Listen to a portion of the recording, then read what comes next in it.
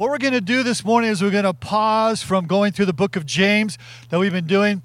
We will continue that next week in chapter 1, verse 18, picking it up there, going through the scriptures verse by verse and chapter by chapter. But today what we wanted to do is to recognize the National Day of Sanctity of Life that's been established in our nation. I was going to try to fit it in a little bit and talk about it and then do the message. And as I was preparing, I just thought, I just need to spend the whole message this morning talking about it. So that's what we're going to do this morning. And I want to begin by just asking God's blessing over our time. So let's pray. Father, thank you for this morning. You are enthroned in heaven, and you are awesome, and there is no one like you. You are sovereign, you are good, you are great, you are God, you are our sustainer and our provider. Thank you, Lord, for your word. Thank you for the blood of Christ. Thank you for saving us. Thank you for the forgiveness of sins. Thank you for the sacrifice of the Lamb of God, slain from the foundation of the world. Father, I pray for our nation. We lift it up to you. And Father, our hope is not in a new year, but our hope is in the mercies of God that are new every morning. Father, also we lift up those who have COVID in our community, an expanded community. We pray your supernatural touch, your blessing, your healing upon them. We ask this in Jesus' name, and everyone agreed by saying, amen. Well, great to see you again. Great to see you. So we're going to talk about life today. We're going to talk about life. So we're going to do a little scriptural sightseeing trip. We're going to look at Genesis chapter 1. We're going to look at John chapter 8. We're going to look at Psalm 139. And then we're going to finish up with Jeremiah chapter 29. So we're going to be looking at different parts of the scripture. And I'm going to begin in John chapter 8, beginning in verse 1, because we're going to talk about life. We're going to talk about how to think about life, because every human being is a gift from God, created in the image of God, whether born or unborn, young or old, healthy or sick. Every person is made in the image of God. And so Sanctity of Life Day is a day to kind of awaken our national conscience and restore in everyone's understanding that human life is worthy of respect and love and care and protection. So it's sort of a call to recognize the sanctity of life. So we're going to begin in John chapter 8, beginning in verse 1. It says this: Jesus returned to the Mount of Olives, but early the next morning he was back again at the temple, and a crowd soon gathered, and he sat down and he taught them. And as he was speaking, the teachers of the religious law and the Pharisees brought a woman who had been caught in the act of adultery. They put her in the front of the crowd, and teacher, they said to Jesus, this woman was caught in the act of adultery.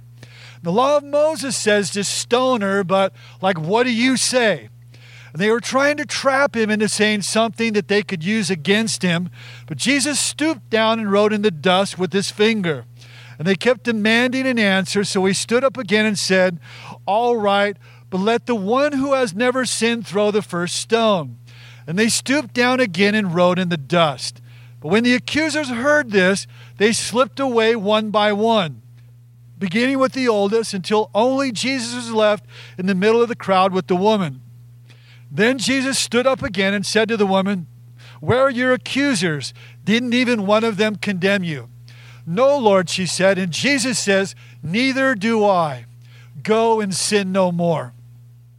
And so in John chapter 8, we have a picture here really of what is the very heart of God. This is an epic story, and I think it's very important for the background of what we're looking at, because we're talking about some sensitive things here. But I want us to be very clear in our hearts and minds that Jesus said, neither do I condemn you.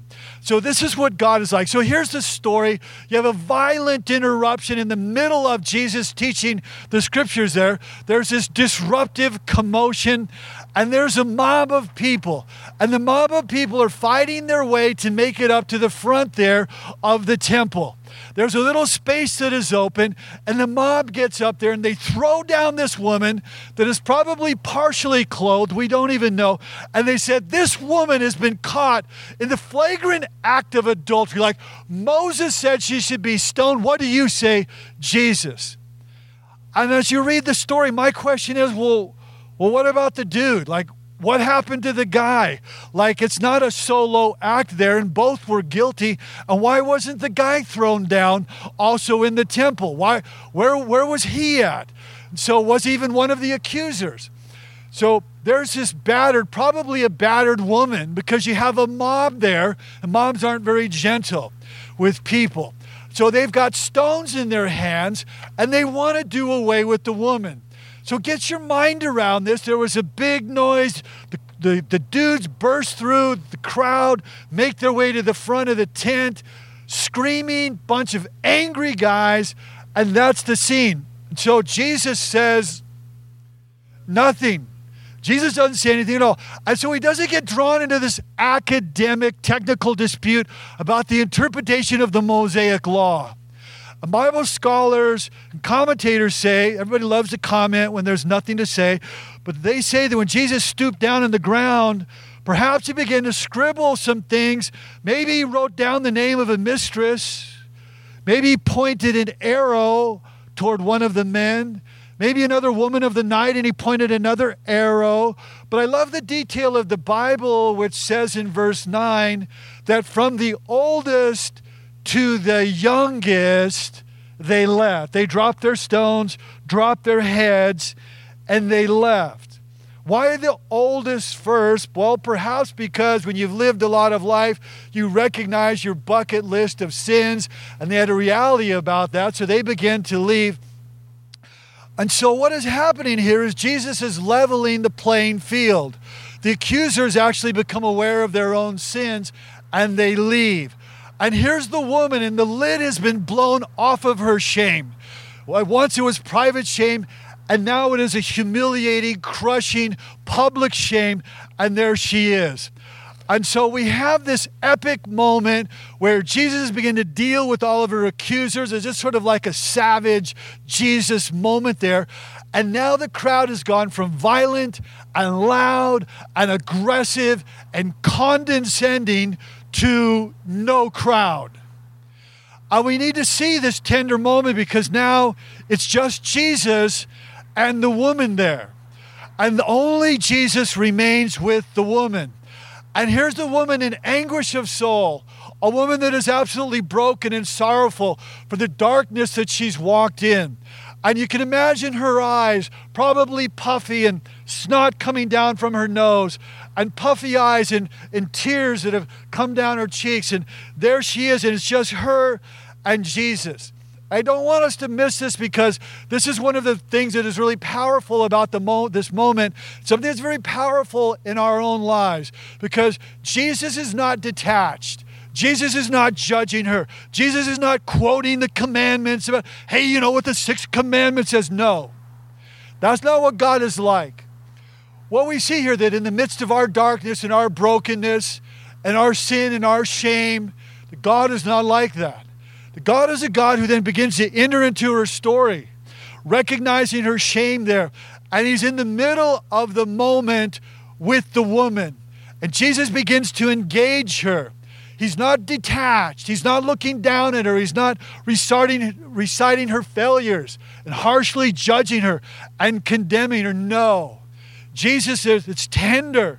And you see here the very heart of God on display. And he confronts her by telling her, hey, I want you to leave your old life of sin. I want you to have a new life, because your life matters. Don't throw it away. And I think it is essential for us to see that God is a God that would just be one-on-one with the woman, and almost like holding her chin there and saying to her, woman, like look around. Look around, like where are your accusers? And she says, I have none. And Jesus says, neither do I condemn you. Go and sin no more. And I think that's important for us to get our minds around that, because it's essential that we recognize that this is what God is like. Because for many of us, over and over again, in shades of that story are our story, where we are rehearsing repeatedly the failures that we have made. Our own self-condemning story is being told over and over again in our imagination, and thinking that we're getting robbed of the love of God and the radical kindness of Jesus Christ, because we can get stuck in that place. And so with that understanding and background of what we're going to talk about here this morning, I want us to see this, that Jesus said to us that there is no sin, not one, that is greater than the power of the cross and the blood of Jesus Christ. So we're going to look at Genesis chapter 1, verse 26. And this is the creative narrative I'm setting up what we're going to talk about this morning. And it says this in Genesis 1:26. Then God said, "Let us make mankind in our image, in our likeness, so that they may rule over the fish of the sea and the birds of the sky, over the livestock and all the wild animals, over all the creatures and those that move along the ground." So God created mankind in his own image. In the image of God, he created them, male and female, he created them. And so God said, "And let us make man in our image, in our likeness." In other words, just like us. God created us in his image so that we would reflect who he is and what he is like. That we are created to resemble God, to reflect God. Human beings are the only ones in all of the created order that are being created in God's image. In other words, human beings are the only ones that are aware that they're even aware. Like the rest of the created order, they're not even aware of things that we would be aware of. And I get it that your cat or your dog is like awesome. I'm not even going to try to touch that or take that away from you. I'm not going to try to take it away from you that your cat is it. Or your dog is really smart. And even in our house, the Collins household, when we got married, I told my wife, I don't want to have cats. I don't like cats. I don't want to have any cats. So for 20 years, we didn't have any cats. And then all of a sudden, with no discussion, no debate, no dialogue, Gray Cat just appeared. That's the name of our cat, called Gray Cat. And we got another one called White Cat. We're not creative enough to come up with names, Simba or Shadow or Kitty. Just Gray Cat, White Cat. I'm serious. But anyway, so we get Gray Cat, and Gray Cat just shows up in the house. But here's the deal with animals. They are driven by their instinctive impulses that we also are driven by our instinctive old impulses, where in a moment where you just want to go insane, then sanity will usually intervene. Not so with Gray Cat or White Cat. They're just driven by their impulses. They are not aware of what they're not even aware of. And so, you know what I'm talking about, where perhaps you're on the freeway and somebody cuts you off and you just want to go off on them. I remember when I was in Korea, and I was serving in Korea for a summer. And in Korea, they have something that are called kimchi cabs. Kimchi cabs. And kimchi cabs are these little green taxis. And they are the most aggressive people that you could even imagine. They will run you off the road. They will cut in front of you. It's just out of control. I even saw a kimchi cab one time going into opposite traffic on a red light, spin around three sections of cars against ongoing traffic and make the turn. Unbelievably aggressive. Well, I'd had it with the kimchi cabs.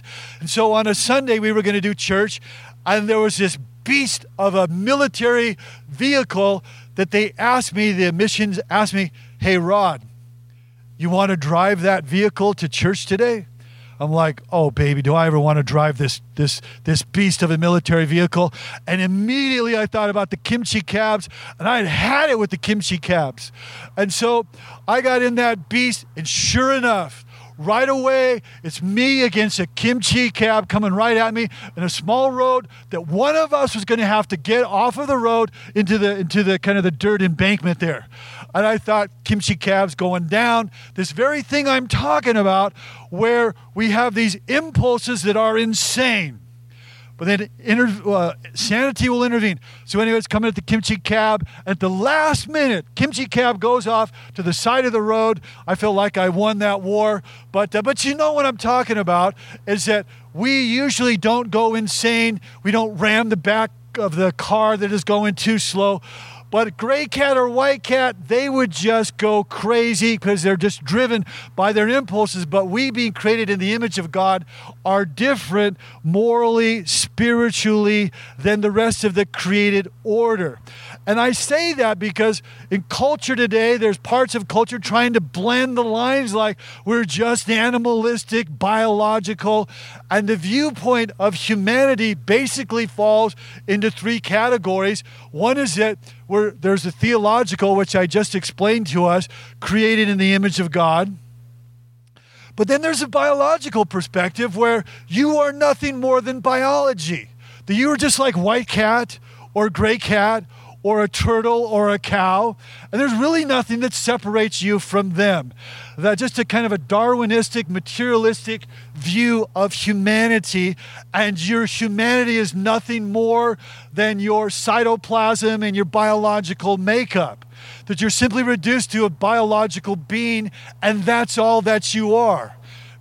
And if that's how you think, you're not going to see that human life is actually sacred. And then there's a philosophical point of view where you're not just a biological existence, but it's a position that humans are defined by their ability to rationalize and certain traits that you have, like a self-awareness. And the lens that you wear and the lens that you buy into, either theological, biological, or philosophical, will dictate and determine how you value or don't value life. So there was a study done at UC Berkeley, of all places, about a sociological study done, and they asked a number of questions like this. Here's some of the questions. Whether we should intervene in other countries to stop a genocide. Whether anyone should be able to buy kidneys from poor people. Whether terminally ill people should be able to kill themselves to save money. Or whether we should take blood from unconsenting prisoners. And the result of the questionnaire is really what you would think, that those that prescribe to a biological perspective of human life or a philosophical perspective of human life were like, yeah, well, of course. I mean, the guy did the drug deal or murdered someone. We'll take his blood whether he wants to consent or not. But those that had a theological view recognized the sanctity of life, recognized everyone created in the image of God, and they didn't see it as the biological and philosophical group did. And so what we're going to do now is we're going to talk about what it looks like to be a community of life. What does that look like? That this church, the churches would be a community, a life-giving community. And so we're going to take a comprehensive view of that. And so a community of life declares that God is the author and the sustainer of life from the womb to the tomb, from the beginning to the end. And it's not enough, right on, it's not enough just to declare, just to believe it or to declare it, but we actually have to live that out. And so I want to unpack for you Psalm 139 and continuing to develop this. Psalm 139 verse 13 says this, "But you, that is God, you formed my inward parts. You knitted me together in my mother's womb." So it's not like there's just a CT scan or ultrasound there and there's the hands of God. No, it's saying that yes, there's biology at work. Yes, there's DNA and chromosomes, and yes, there is recessive genes and dominant genes, and yes, sperm and egg and all the biology. Yes, that's there. But Scripture puts God right there in your mother's womb. God is there actively, intimately involved in putting you together. So it shows that God is at work right along there with the biology that He's ordained. So the psalmist said, "I praise you, O Lord, for I am fearfully and wonderfully made. Wonderful are your works, and my soul knows very well. My frame was not hidden from you when I was being made. Created, intricately woven by you in the depths of the earth." And so, friends, talk about how God is intimately involved with you at your inception there. So God is in this, and because God is in this, all of life then is sacred. fearfully and wonderfully made. Now, your parents may have contributed to your DNA, but it is God who actually made you. It is God that made you. Your parents contributed the DNA. And so long before you were conceived by your parents, you were conceived by Almighty God. And because God was right there, intimately involved in your formation in your mother's womb, we need to recognize that all of life is sacred. And let me just say this. Let me say this. If you're here this morning and you have this feeling about yourself that you despise this or that about yourself, you despise how you're wired up or how God's gifted you or your personality or your mind, you need to recognize that God is a God that doesn't mess up. Like God doesn't make mistakes. Like you're original, like you're a masterpiece. You're fearfully and wonderfully made. And so we need to recognize that. So God knows all of your days, it says in Psalms, continuing, says that the days were formed for me when as yet there were none of them. So God knew your days before you even lived any of them. It's all part of God's good plan that He's declared for you before you ever lived. And so, since we are created in the image of God, since life then is sacred, since life, there's a sanctity of life, I want to begin to unpack that. And first of all, by saying that what I said, that we are a life-giving community, recognizing that God has created life, values life from the womb to the tomb. So what does that look like? Well, beginning with the womb, not just beginning, but ending with the tomb. But this is where we begin. That God values life in the womb. That God values that in that we are for the unborn. So what that means is that as regarding the unborn, we are in. Like we are compassionately in. We are graciously in. We're ferociously in. We value what God values. God values human life. And so we can't be silent when injustice happens. We have had 60 million Americans who are not here. And so someone must be a voice for the voiceless and the vulnerable, which are mostly, more than any other aspect of culture, the unborn. And so as a community of life, a life-giving community, we're for the unborn. That means that we be a voice for the unborn. That means that we would be for their protections. It means we would do things like help pregnant teenagers. It means that we would do things like adopt children. And so we do, and so we have. Some of you here, you've adopted children, or your grandparents have adopted children. And in just the past few years, we've adopted about 20 children in this church. And so I say this because, friends, the reality is this, is that the world is getting progressively just confused about the sanctity of human life.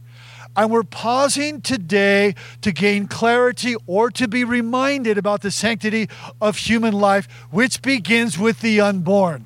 And I say this because, for example, in Switzerland, it was discovered that lobsters, crustaceans, feel pain when they're dropped into boiling water.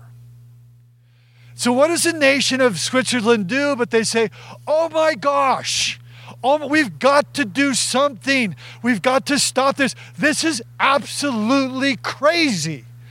And so that's what they did.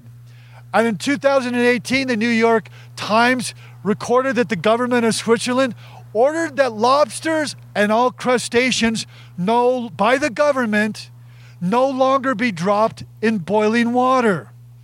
And Robert Elwood, Professor Emeritus of Animal Behavior at Queen's University in Belfast, Northern Ireland, said this, and I quote, "There should be a more humane approach with lobsters." Now, friends, would you agree with me that something is just a little bit off or broken when a nation is more concerned about how it ends the life of a lobster than how it ends the life of a human? Friends, would you agree that our world is kind of descending into greater darkness when we're more concerned about lobsters than people? Because in that culture, they have, third trimester abortions but they don't care about them, but they care about the lobsters. And so all that to say is that a life-giving community values all of human life. And Sanctity of Life is about life. So let me just say this. So we are for the unborn. We're also for the disabled. We're also for the dying, because that is part of life, to the tomb. And so we're for the disabled. And by that I mean recognizing that they also created in the image of God. Maybe we're encircling our arms around the mentally challenged and also around those with special needs. I think if people have disabilities, we want to be a community where people would come to and feel that, yes, you have a seat at the table, and yes, you're part of the community, and yes, you're central to what happens, and you can make this a better place, and you can sow in your gifts and your time and your treasures and talents, and you're valued here. And so we reach out and we recognize that created in the image of God is everyone. And perhaps special parents with special needs would, I want to be a place, a home, a church where people with special needs, children, can breathe out and recognize that we see also the same beauty and dignity and wonder in your children just like you see that. And so life is a sacred gift. And also that means that as a community of life, we are for the unborn. We are for those that are disabled, and we are for those that are dying. In other words, friends, we want to be a community of kindness and compassion and love toward the dying. And no one gets to ascend into eternity having the decision made for them prematurely that is not their decision. Scripture said in Psalm 119 that I read to you that He has set our days, our birthday, and our death day. He alone sets our days, including our last days, which are even for His glory. So we want to be a community who surrounds those who are dying, and to surround them with love and encourage them and speak life into them and sing over them. They would be dignified and valued and loved up till their very final breath, from the womb to the tomb. And lastly, friends, let me say this, that if we're going to be a community of life, then we need to seek the welfare of the greater community, the welfare of this greater community and surrounding communities. What that means is that you and I, we need to be for the community, for the flourishing of the community. And I want to unpack this from Jeremiah in just a moment. But Jeremiah was a prophet there, and so God's people had gone into exile. They got into exile into Babylon, which is as bad as you could imagine. Bad to the bone, Babylon. Looting, destroying the city, bad to the bone. And so you have people that are like, forget it, we're like out of here, like we're going to get out of here. And then you have people that are like, well, we're just going to be like the Babylonians. Jeremiah comes along and says no, like neither of those. This is what we need to do. And I think it speaks to us today. Jeremiah chapter 29, verse 7. He says, but seek the welfare, which means the wholeness, the well-being, the peace of the city, but seek the welfare of the city where I have sent you into exile, and pray to the Lord on its behalf for its welfare, and you'll find your welfare. And I say this, but seek the welfare of the city, because there's a mass exodus and a mass mentality of, man, I just want to get out of here. I just want to get out of California. I want to move to, Texas or Utah or Colorado or Arizona or wherever. I want to get out of here, And nothing against that if you want to move. But all I want to say is this. I want to remind us that the Scripture says, as long as you are in the city, to seek the welfare of the city, the good of the city, to love the city until you're no longer in the city, to invest, to put down roots in the city, and to love the place where you are. And if we have it bad, they had it much worse than us. They were captives. They were prisoners to the bad boy Babylonians. They were living under that weight. And to them God spoke, seek the welfare of the city, and you pray for the benefit of the community where I have placed you. And so this is what they were doing.